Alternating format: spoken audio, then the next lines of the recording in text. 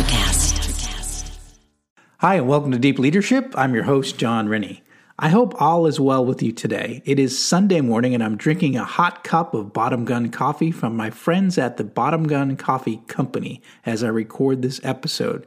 I have another great show lined up for you, but before we get started, I just wanted to mention my latest leadership book, All in the Same Boat. You know, I know many of you are busy and it's hard to find time to sit and actually read a book. So that's why I produced an Audible version of the book. You can head on over to Audible and search the title All in the Same Boat, and you can purchase the book, or if you have a subscription, you can buy the book with your monthly credit. You know, it's a great way to learn while you commute. Maybe you cut the yard, work out, whatever. But it's a way to learn while you're doing these things, so I encourage you to check it out. Now, if you're more of a Kindle or a paperback kind of reader, you can find the book on Amazon, where you can see a summary of the book and read through all of the 5-star reviews. You can also purchase a signed copy of the book if that's what you want. We have that available too at allinthesameboatbook.com, where if you enter the discount code DEEP at checkout, that's DEEP, D-E-E-P, you can get 20% off the Amazon price. And of course, shipping is free. Domestic shipping is always free on our website. Now, if you're looking to support what I do on the show, purchase one of my books or visit one of my sponsors, bottomguncoffee.com or eyeofthewatch.com, and both use the discount code DEEP at checkout. Well, that's it. Today, my guest is Stephen Cardinale. Stephen founded, led, and sold one of the largest healthcare software companies in the U.S., and he tells us how he disrupted an industry in a new book called Synaptic Alchemy, which is simply brilliant. It's a great book. In this episode, Stephen tells us how we can disrupt our industry as well. So, are you ready to dive in? Let's get started.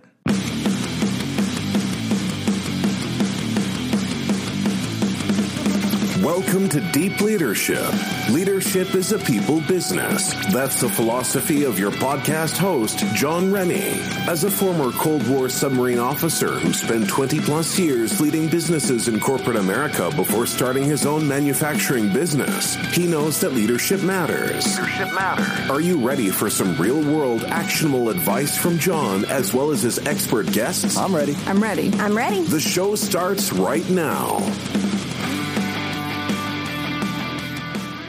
Welcome to the Deep Leadership Podcast. Today, I'm joined by Stephen Cardinale. Stephen is a software entrepreneur and executive. He has more than 20 years of business and technology experience, including founding and leading SID Management, one of the largest healthcare cost control software companies in the U.S. He is the author of a new book called Synaptic Alchemy, which provides a new way to look at innovation, entrepreneurship, and business success. So, Stephen, welcome to the show. Well, I'm so excited to be here. So excited to talk to you. So excited to talk to your listeners and talk about entrepreneurship and kind of get in the weeds and dig in deep.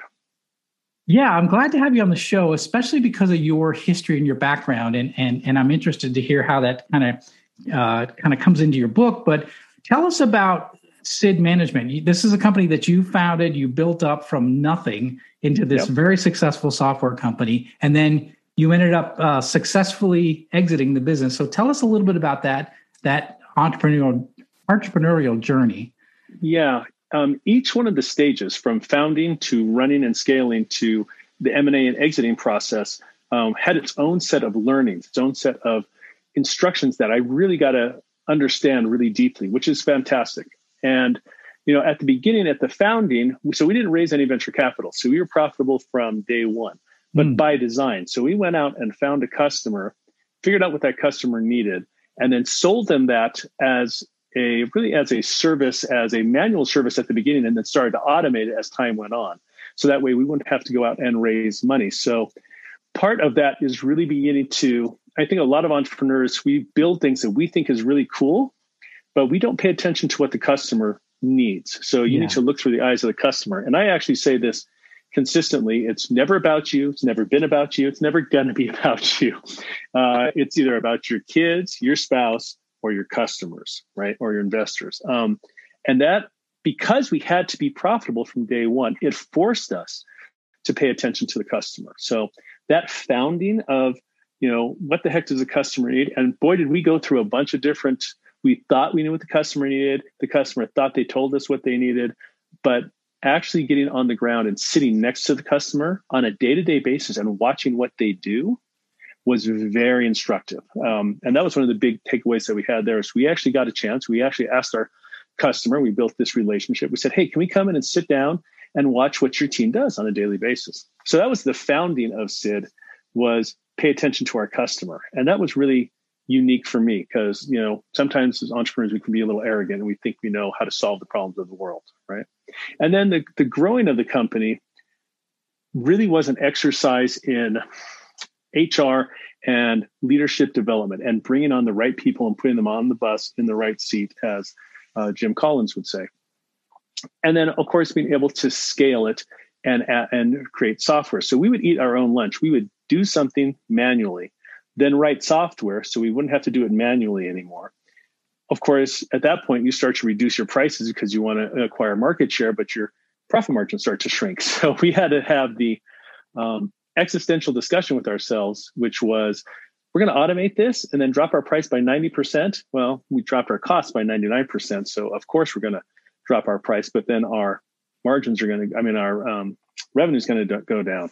So the growth was interesting in terms of automate everything you can, and then identify leaders and identify management teams that can really grow with you. And we found some really unique ways of doing that. And then the exit was a whole nother story. The exit was, how do you sell your baby? Is it the right time to sell? And of course, you want to sell when you're the prettiest, when you're at the top of the market. But of course, you want to stay around because you're at the top. And of course, you don't know when the top is. So, and it took a good year to sell from the time we decided we're ripe for another company to come and pick us up. And we can talk about the reasons that I sold. To the time that we identified the perfect partnership, went through all the due diligence, went through the financing, and actually closed. It was a year, and that's basically what we focused on. We had teams focusing on running the business, but me and my management team focused on selling the business, which was really strange because I wasn't focused on growing the business anymore. Does that give you a good idea as to kind of what that whole thing was about? Yeah, no, it's incredible. So what was the time span from the time you guys got started till when you sold the business? How long was that process? 12 years.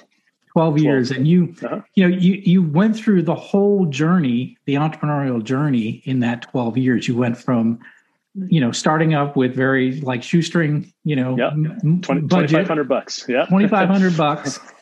You sold, you sold the idea to a customer. You had to bring on more people. So you did the hiring. What was how many people did you have at the height of the company? Well, so we actually we did labor arbitrage. So we had a core team of about 50 or so people. And then our suppliers were physicians. They were supplying us medical expertise. And that's what we kind of automated. And we had 700 physicians at the end who were part of our company. So one of the things that we identified very quickly was we have to get really good at recruiting. We need to build a recruiting competency, which I think most companies don't have. They don't go, well, how do I hire? Sometimes you just get invasion of the body snatchers. You just hire anybody for this one position. And we had to get really good, really fast and processize our hiring because you have to put people in this queue, right, to provide your labor for you. So we had a whole team that would processize and became really good at recruiting. It's one of the things that actually we got bought for was, oh, wow, you guys really understand recruiting and you have a process around it and you have manuals around it and software around it. And that was one of the value adds that the guys who bought us really were appreciative of. Well, it seems like that's a downfall of most companies, most entrepreneurs. They start off, maybe they're a solo entrepreneur, they have a partner, or they're three people, and they get going. And then the challenge is growing, scaling, hiring teams, letting go, right? The founders have to let go a bit. And so that seems to be the downfall where, the growth of the business is sometimes limited by the growth of the leader. The leader tries to do it all. And I think it seems like early on you learned that you had to bring people on and you had to train them and make sure you had the right people on the bus and put them in the right roles. And And part of that was, so I follow Stoicism. So if your listeners or viewers follow the Daily Stoic, if you don't, it's from Ryan Holiday. They absolutely should. It's free. And one of the principles is that ego is the enemy. So when we started the company, we started with the idea in mind that we were going to build something where we were replaceable. And that's hard as an entrepreneur because you don't want to be replaceable. You want to be the guy. Right. But the problem is that you can't scale if you're the guy. Then you become a cult of personality. And you have to be able to go, I'm building a system that will outlive me, which is what legacy is all about, right? We want to be able to build something that outgrows us, but then at the same time, our egos get in the way. And then if you want to build something where we're just the center of attention, it's like, so being able to say, I'm going to build something that will outgrow me. And that's the thing that adds value to both my customers and my life took a while. And you got to let go of ego. And I find myself, whenever I use the word I, like I just did, that means my ego's involved. And, listening for the pronoun, I think I know what the answer is. I know what my customers need. And I know how to do this. Yeah, your ego's fully engaged and you're guaranteed to fall somewhere very quickly. Yeah, absolutely. Yeah, it's funny because I've had a couple of guests on. We talked about vulnerability as a leader, and vulnerability isn't being weak. It's about being open to ideas that are not your own, and sitting back and saying, "What do you guys think?" I know as a young leader, I ran my first plant at 32 years old, first manufacturing plant, and I thought I had to have all the answers. Yeah. And I thought I had to have the big ego. I had to be that charismatic leader with all the answers. And what I've learned now over 30 years of running businesses is that it's best that I have the right questions and be willing 100%. To listen. And it's not about necessarily having the right answers, but obviously listening, but then as leader, putting the rudder in the water, making that decision to go in a certain direction. That's really, really critical. But it's not about you. And I think that you've identified that right away. It's not about you. It's about the customer. It's about your employees. It's about the market. It's about cash flow, right? Especially as an entrepreneur, it's always about cash flow. So, and I'm so glad you said that you had to have better, the right questions, because so there were about 30, I don't remember if it was 32 or 37, essentially sound bites that we used to run the company. So I didn't have to micromanage everything. And one of them was a better question is more important than the right answer, because usually the right answer to the wrong question. So my team would know for sure if they came and they said, I've got the answer. I would say, great. What's the question? And they would go, oh, crap. I don't know what the question is. I'd say, go ask a better question. Stop coming up with answers. Go ask a better question. Because if you ask better questions, you eventually get to something that's atomic, a truth, a core, right? And sometimes for us, because we're a regulated industry, my sales guys would come in and go, I've got the answer. I know how to close this customer. And I go, great. Did you go talk to the legal department? Well, no. Why? Well, because it's a regulated industry, right? We're in healthcare. Legal is going to have to sign off on this. Go ask legal how we're going to die today. And that was one of the questions that we would always ask. How are we going to die today? Where are the landmines? How are we going to lose this deal? Yeah. Better questions. Yeah, better questions. I like that. Yeah. So let's talk about the book. So Synaptic Alchemy. So that'll stop you in your tracks. So well, first of all, the title of the book is interesting. So why the name of the book before we even dive into the book? Because it's not so much a tongue twister, but it's a mental thing that you're like, okay, what does that actually mean? Yeah, that's a great question. So Synaptic Alchemy, the art and science, because it is both an art and a science, of turning ideas into gold. Okay. So the synaptic part is the idea. So it's between our ears. As entrepreneurs, and manufacturing is a little different because you're actually physically making products. But certainly for tech entrepreneurs, information entrepreneurs, everything we make comes between our ears. We're not actually building products. We're taking ideas and knowledge and systems and building those and adding value. So it's between my ears. That's the synaptic part. And the alchemy part is the lead that gets turned into gold. So the lead is just our silly ideas, our silly concepts in our head. Those are pretty lead-like. They're not have a lot of value. And then you got to figure out how to mold them through a crucible and turn them into gold. And so, the idea is that this is from an entrepreneur who's done it before and a guy who's got the educational background, the academic background, the academic underpinnings to support it. So it's not just ideas in my head. This is all well understood management theories from guys like Jim Collins or Jeffrey Moore, Clayton Christensen, and I consume a ton of books, whether it's on audio and a ton of podcasts like yours. So I think as an entrepreneur, if you're not consuming what other people are producing in terms of thoughts, you're at a disadvantage. And so I was thinking about how do I extract what I got to do successfully in some fun way. And alchemy came to the surface of, it's almost like a Dungeons and Dragons kind of a thing, right? It's kind of this fun, sorcerer's idea. And so I started playing around with it and started looking it up. And alchemy can be, it's kind of Merlin, and it can be anywhere from like 12 steps to 50 steps. It gets super complicated. And I decided, and as I was looking at it, I was realizing that I can distill this down to 3 easy to understand, hard to do, but easy to understand lessons that all successful ideas, and I mean all successful ideas, whether it's Barack Obama's presidential run or the rise of Amazon, have gone through, whether they realize it and can name it or not. And I was like, okay, now we're at core. Now we're asking better questions. We are at core truth. And there are just 3 essential principles, which I call the alchemical transformation.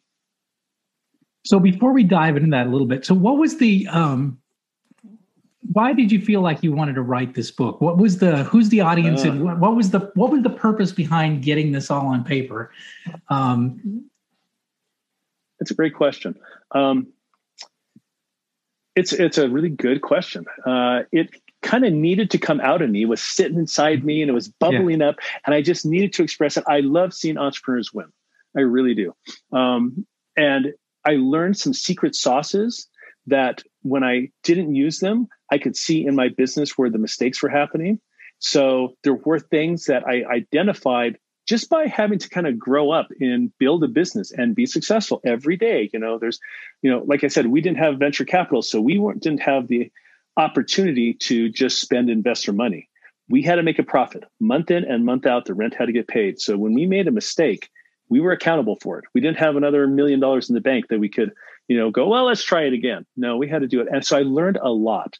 And I want to give that back to the community of what did you learn that someone else could take and run with, right? And that's the reason that the book got written is, 1, I just need to get it out of me. And 2, I wanted to help other entrepreneurs. And if somebody can get 1 nugget of gold out of this, great. Then it's worth the price of admission. Literally a nugget of gold, right? Literally a nugget of gold. Turning the idea to gold. So let's talk about these, the 3 parts of the alchemical transformation process that all businesses go through. So what are some of those ideas? So it's a little unintuitive. Okay. So there are 3 steps that and I'm going to use Amazon because it's something we all can relate to, but you can apply it to anything. And what's interesting is it's easy to see this ex facto, after the fact. Always. A priori, before this happens, it's hard to see this stuff. And if you're visionary, if you're a good entrepreneur and you can see this before your competitors can or your market can, you'll win. Hard to do, right? Easy to understand, but hard to do. So there are 3 steps. The first step is called the blackening, or destroy something. And you have to destroy an existing idea.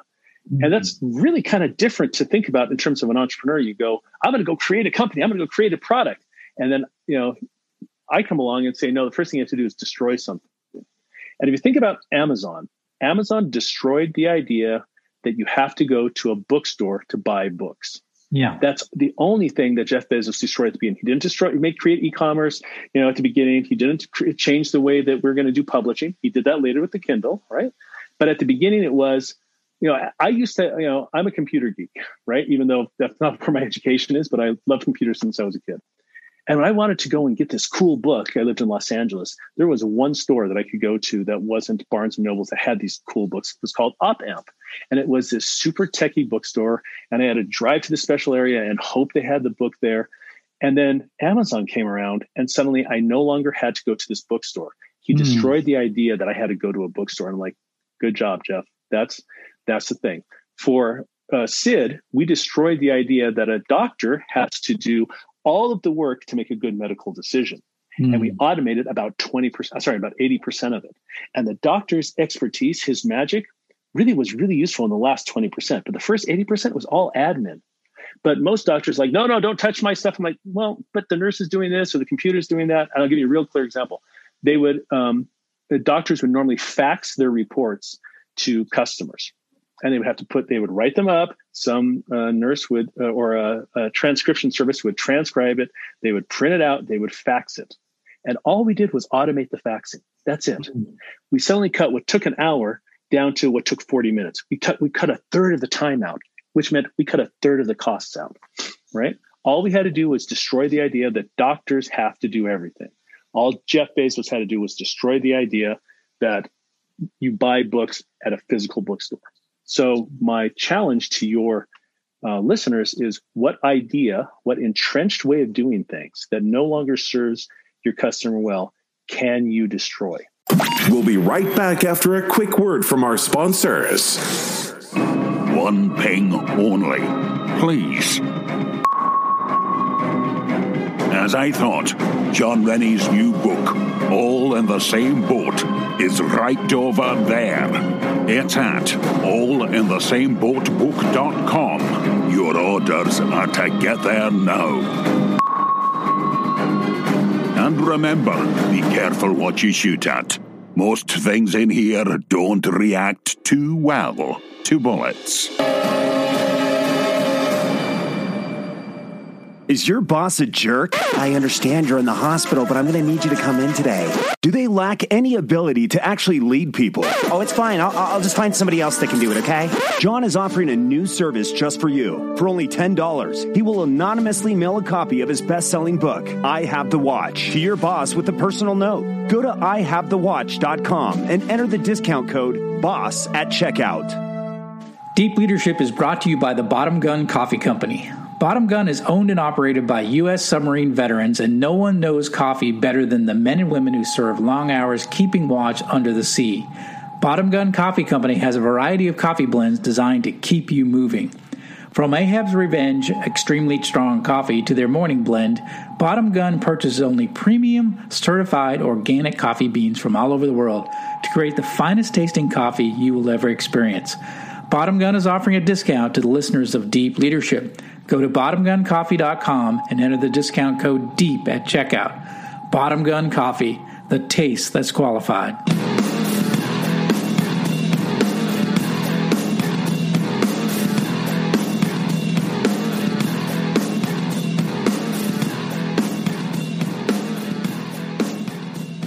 Yeah, it's interesting because we founded our company on that very principle of everybody in the industry makes to order. So you put an order in and then you wait, right? 8 to 12 weeks. So we make to stock and we build our products modular so we can customize it at the last stage. So we can ship our product in 24 hours. So we can do an Amazon type of thing for our customers, and it's never been done before. And so people are like, wait, I can get a product in 24 hours versus 8 to 12 weeks. We're like, yeah, well, how do you do that? Well, we burned or we destroyed the idea that you have to make to order, that you have to wait till you get the order before you start actually doing the whole manufacturing process. So we pre-stage stuff. So interesting. I didn't know that we destroyed something, but right. See, that's it. That's interesting. And you probably destroyed several things. Like to me, when I hear your story, I hear you also destroyed the idea that customization has to come at the beginning of the process. 100%. Right. And you said, no, we can build modularly and then customize 24 hours before we have to ship. And suddenly you move the customization, I got to do 8 to 12 weeks from the beginning to the end. And I'll bet you your competitors couldn't do that if they tried because their processes are not even set up that way, right? No, the product isn't designed that way. So we designed our product from the ground up to be modular, and that's our success, vector, if you will. Yeah. And you can do that along everything in your business. So you can do it in sales, you can do it in finance, you can do it in product development, you can do it in ops. So for example, in sales, most sales companies have quotas. We destroy the idea that our sales guys have to have quotas because I'm like, well, if I told you to sell $5 million, then you would already have. So we would hire sales guys and they would say, what's my quota? I would say, you don't have a quota. You have to talk to 100 customers a week, but we believe in the process, not the outcome, because otherwise you'd be pressing the button that says close deal, close deal, close deal. So you can do these alchemical transformations at every vertical in your business. Interesting. I like that. I like that a lot. Yeah. It's hard because you have to suddenly do things very differently. Like you're doing stuff completely differently than the entire industry, right? We are. Yeah. Yeah. So the second piece of that is albedo, which is called the whitening, and that is to create something. Okay. And that means you have to create something that specifically fills the gap of what you destroyed. So Bezos said, okay, I'm going to destroy the idea that people have to go to the bookstore to buy books. And now I'm going to create a replacement, which is you go on this weird thing called the web. And if you think about when Amazon was around, it was, payments were weird, right? We're all worried about people stealing our credit cards, right? And if you look at the literature on brainstorming, which is usually where kind of the creation process is, and you type into Google why brainstorming sucks, you'll get a ton of data from very reputable companies, Boston Consulting Group, McKinsey. One of the problems is that you'll see, so this is part of the innovation culture. You'll see big companies or banks or somebody will come in and go, okay, we have to have more innovation because we need more products. And they throw a bunch of people into a room and they say, okay, innovate, think creatively, right? But they don't have a context. So the guys come out of the room and say, okay, we're going to put all our banks on wings. And you're like, what are you talking about? So the creative brainstorming goes all over the place. However, and you'll find this in the book. So on each one of these steps, you'll find the processes that support each one of these steps, right? So each step is a big idea. And the book goes through here are certain things. So for example, in the creative process, the whitening, you need to be able to go, I'm going to go in and we're going to create something, but it absolutely positively has to fill the void of what we destroyed. So if you went to the room with Amazon and you destroy the idea of we're going to buy books in a physical bookstore, you wouldn't start talking about how to destroy the publishing industry. You would only come up with ideas about how to sell books, not in a bookstore. And the same thing for us, right? We talked about how to disintermediate doctors. We didn't talk about how to come up with a better medical process. We didn't talk about how, where are nurses in it. We only talked about what are the administrative functions that doctors do that they shouldn't do. And we tried to come up with ideas for that. Again, it's easy to understand, hard as heck to do.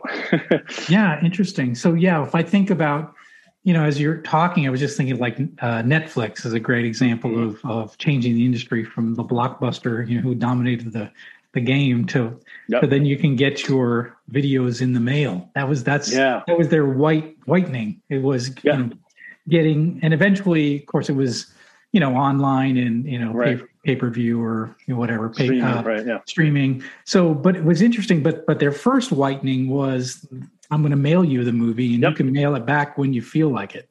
You know, which is eliminating late fees and all the things that were aggravating. Yeah, right. And if you think about Blockbuster, to me, it's always interesting to look at these giant failures. You look at Blockbuster, or you look at Kodak and the digital camera, and you kind of go, well, how'd you guys miss that? Well, it's easy to understand it, after the fact. But before the fact, Blockbuster said, people want to come into a store and peruse and browse videos. Right. And Netflix said, no, they don't. Right? They're happy to give up the ability to go in and peruse, get the DVD that their friend recommended in the first place, and avoid late fees. Done. That's a win. That's the entire industry changed on a dime. The universe rotated when they came up with that model, right? It's so easy to see after the fact. But in the middle of it, I remember when I was going through, finishing up my MBA, we were studying Blockbuster and what a success story it was, and doing reports on it and what their future would look like. And this was before Netflix just made them obsolete. I mean, made them disappear overnight almost. So that's why I say the alchemical transformation, it occurs whether people know about it or not. And when it does in a large, really visible industry, we see it. And those are the guys that win. Those become the royalty of business, right? We talk about the Netflix and the Microsoft and you can look back at it, but then you can also dial it way down to your individual solopreneurship or your individual company, because you can win actually some very significant wins without having to change the entire industry. You can just change a little teeny tiny portion of it with these three steps and suddenly become better, faster, and cheaper than your competitor, right? And your competitor, because they're not thinking like this, they won't be able to catch up, right? And that's one of the things that I really wanted to bring out. And again, in the book, you'll actually see here, how do I whiten? How do I decide what's a good thing? You'll see the steps that are required to do this in the book, right? And that's one of the things that I wanted to do. As I was thinking through this, I said, okay, well, how do I do that, right? How do I, do I just think about destroying something, or is there a process? Well, there's a process to it, right? Okay, that makes a lot of sense. Yeah. What's the third element? And the third one is interesting. It's not like the others. It's the reddening. It's the breathing into life. It's scale something. So the language I use behind the third piece, which is called rubedo, and each one of these have its own kind of funky name. The third piece is build it, create something so simple that anyone can use it, and so accessible that everyone can get it. And that's the scale. And if you're not doing that, you are shooting yourself in the foot. So, for example, we talk about friction a lot. So in our industry, we had to build things that were easy enough that everybody could get access to, and we're in a regulated industry. So we spent a ton of time trying to reduce governmental friction. So we would go to our customers and we would say, hey, what do you have to do for the government? Oh, every quarter you have to produce these 300-page reports, which are really they're a pain to produce, and you can't screw up. The I's have to be dotted, the T's have to be crossed, because you have to submit them to the regulatory agencies. Don't worry, customer. We're collecting the data. We'll produce the reports for you. We will hand them to you, or we'll actually turn them in for you. And then we'll talk to Lloyd's of London, and we'll get the insurance policy that if we screw up and there's a fine, we pay the fine. So we focused intently on reducing the friction so we could scale as quick as possible. Right? Amazon's buy now button reduces friction. I don't have to click to put it in my cart. I don't have to, right? So it's this mindset. So friction is just one component of scaling. And there's a ton of things of scaling. So it's interesting. The first two are really mind games. You go, what do I destroy? What do I create in its place? And the third one's kind of an operational piece, which is how do I scale, right? And scaling a lot of times means you have to eat your own lunch. You might be making something in one area and you go, yeah, but if we change 3 processes and automated 2, we could scale 10 times faster, but we might have to cut our fees by 50%. And it's a thought process, but it's the circulatory system of business. How do I scale? How do I make it bigger? How do I make everyone accessible to this? And I'll give you a real clear story. We were doing some work, and we figured out a way to automate almost 100% of this specific task. And we were going to drop our revenue by 50%, going to increase our margins by 90% because it was all automated, right? But it was very hard to go, don't buy from us, customer. Don't buy this product. We've got this other product. I know I might not be able to hire as many people because it's all automated, but I can scale and I can push it down from a senior level person that needs to do this at your company to a junior level person. And from a junior level person to an entry level person. So now an entry level person, all your entry level people can use our software instead of just senior level people I got to train and I got to onboard. It's very complicated. It really was an exercise in keep it simple, keep it simple, keep it simple, push it down so that way everyone can get access to it. It's hard to do. It's really interesting you say that, because I think we were talking earlier about how like a lot of times growth is limited by the founder, right? It's the founder doesn't let go of. They think that I'm the only one that can vet a product or vet a customer, and so they become the bottleneck, right, in the organization. And what you're saying is that no, let's make the decision points so easy to do that we can train up the entire workforce to do it, so that it doesn't take a specialist to make the decisions. You can actually have the decisions made at a lower level in the organization, so you can scale quicker and you can bring more people on. You can train them up, show them how the process works. That's really interesting, because I think it's hard to do, like you mentioned, because a lot of times what your expertise as an entrepreneur, you start a business because you're an expert at something. And what you're saying is that you got to let go of that expertise and you've got to systemize it and you got to put it down to the lowest levels. And that's, again, as we talked about earlier, that's an ego thing, right? That you have to let go a little bit. And 100%. And you have to build systems then that can take your competency and your intelligence and spread it out. And so then, it very much becomes, you were a great violinist and you became the first chair violinist in the orchestra, but you're moving from first chair violin to conductor. And your job as conductor is to make not just the violins, but to make every instrument play more beautifully, more efficiently, louder, cleaner. And you don't make a sound, you don't make a note. Yeah. Right. And it's hard to move from, I was the best trumpeter in the group to be quiet, just make everybody else good. Hard to do. Right? Well, I would say this is the biggest challenge with leadership in the corporate world. I spent 22 years in corporations, and what I learned were people were promoted because they were a great individual contributor. They were the best engineer. They became the engineering manager. They were the best QA technician. They became the QA manager. But then they went back to the comfort zone of doing what they were comfortable with, which was being a doer and not a leader. Like you said, you're no longer playing the instrument. You're now your role has shifted completely to the conductor, right? You have to lead the orchestra, not play your instrument. And some people have a hard time leaving their instrument. 100%. That's great. That's a great language. You have to leave your instrument. Yeah, that's interesting. I like that. And I think, and again, in the book, you'll find actual steps that you can go through to actually accomplish how do you scale. And like the one I gave that was easy was, are you reducing friction? Are you increasing it? Right. So we would have brainstorming sessions on friction. And there's a bunch of other, real specific techniques on how do you scale. But I think as an entrepreneur, I think you're right. Sometimes you have to start because you're an expert, because you're playing you're the best musician for this instrument. But your mindset has to be very quickly to, I'm going to build a entire orchestra around this, and I'm going to move from this. If your mindset stays fixed in the I'm going to be the best, first chair violinist, then you won't grow your company or your project or your team, right? If you let go and go, I'm going to build the most beautiful orchestra, the most beautiful project, the most beautiful team, or a most beautiful P&L, whatever it happens to be, then your mindset is becoming a growth mindset instead of a fixed mindset. And you'll be able to grow. And at that point, you'll be able to leave a legacy. You'll be able to, people will see the beauty in what you create, which is not just them clapping because you gave a great performance. It was the orchestra you've created. So I think it's okay to be a really good musician at the beginning, but your mindset has to be, I'm going to become a conductor very quickly, as soon as I can. Wow, that is really a great nugget right there. I think, especially for the listeners of this podcast, because we're always talking about leadership and how do we grow and how do we become better leaders. And I think you've just touched on a really, really important point is you have to make that shift into I'm going to create a beautiful orchestra, which means, leading people, and motivating them properly and directing them properly. And that's a whole shift in mindset from playing an instrument. So that's really powerful. Well, listen, I didn't even get close to all the questions I wanted to talk to you about, but this has been a really fascinating discussion. And there's so much more in this book that we didn't even get to.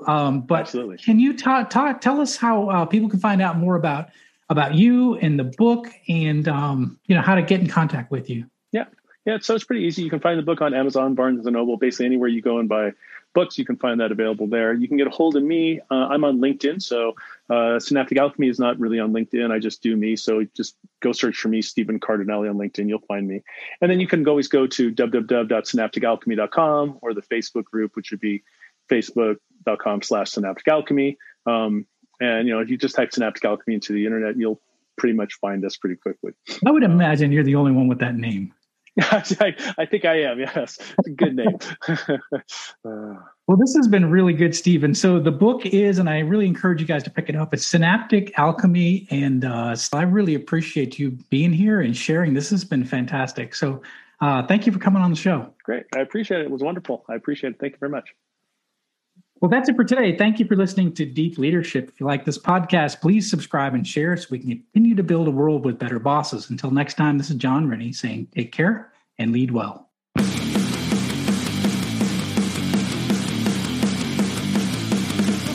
Thank you for listening to Deep Leadership. Thank you. Thank you. Thank you, thank you, thank you for all you do. We hope you enjoyed today's episode.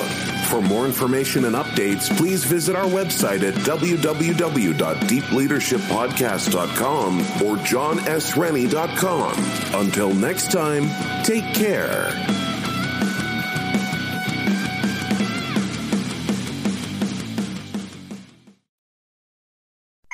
Hey, what's happening out there, everybody? This is Lawrence Ross, and I'd like to tell you a little bit about my podcast, The Lawrence Ross Show. Egomaniac. It's a 2-hour weekly exploration into my mind. I also do sketches, celebrity impersonations. You're out of order! And I also do song parodies. Not too shabby for a blind guy. Not only are you visually impaired, but you are geographically impaired. New episodes are released every Friday. Check it out on your favorite podcasting platform or listen to it here on Society 13 on Electrocast. Welcome to Ringside with Ray and Prince. My name is Ray Leonard Jr. Oh, is that the set? No, that's just my dad. My name is Prince Daniels Jr. Daniels again with a big home touchdown. On this show, we come to humanize athletes, entertainers, business executives. We're going to see what makes them tick. Tuesdays, 10 a.m. Pacific time on Spotify, Apple, Amazon, and wherever you get your podcasts. We'll see you there. Peace and power. Electrocast.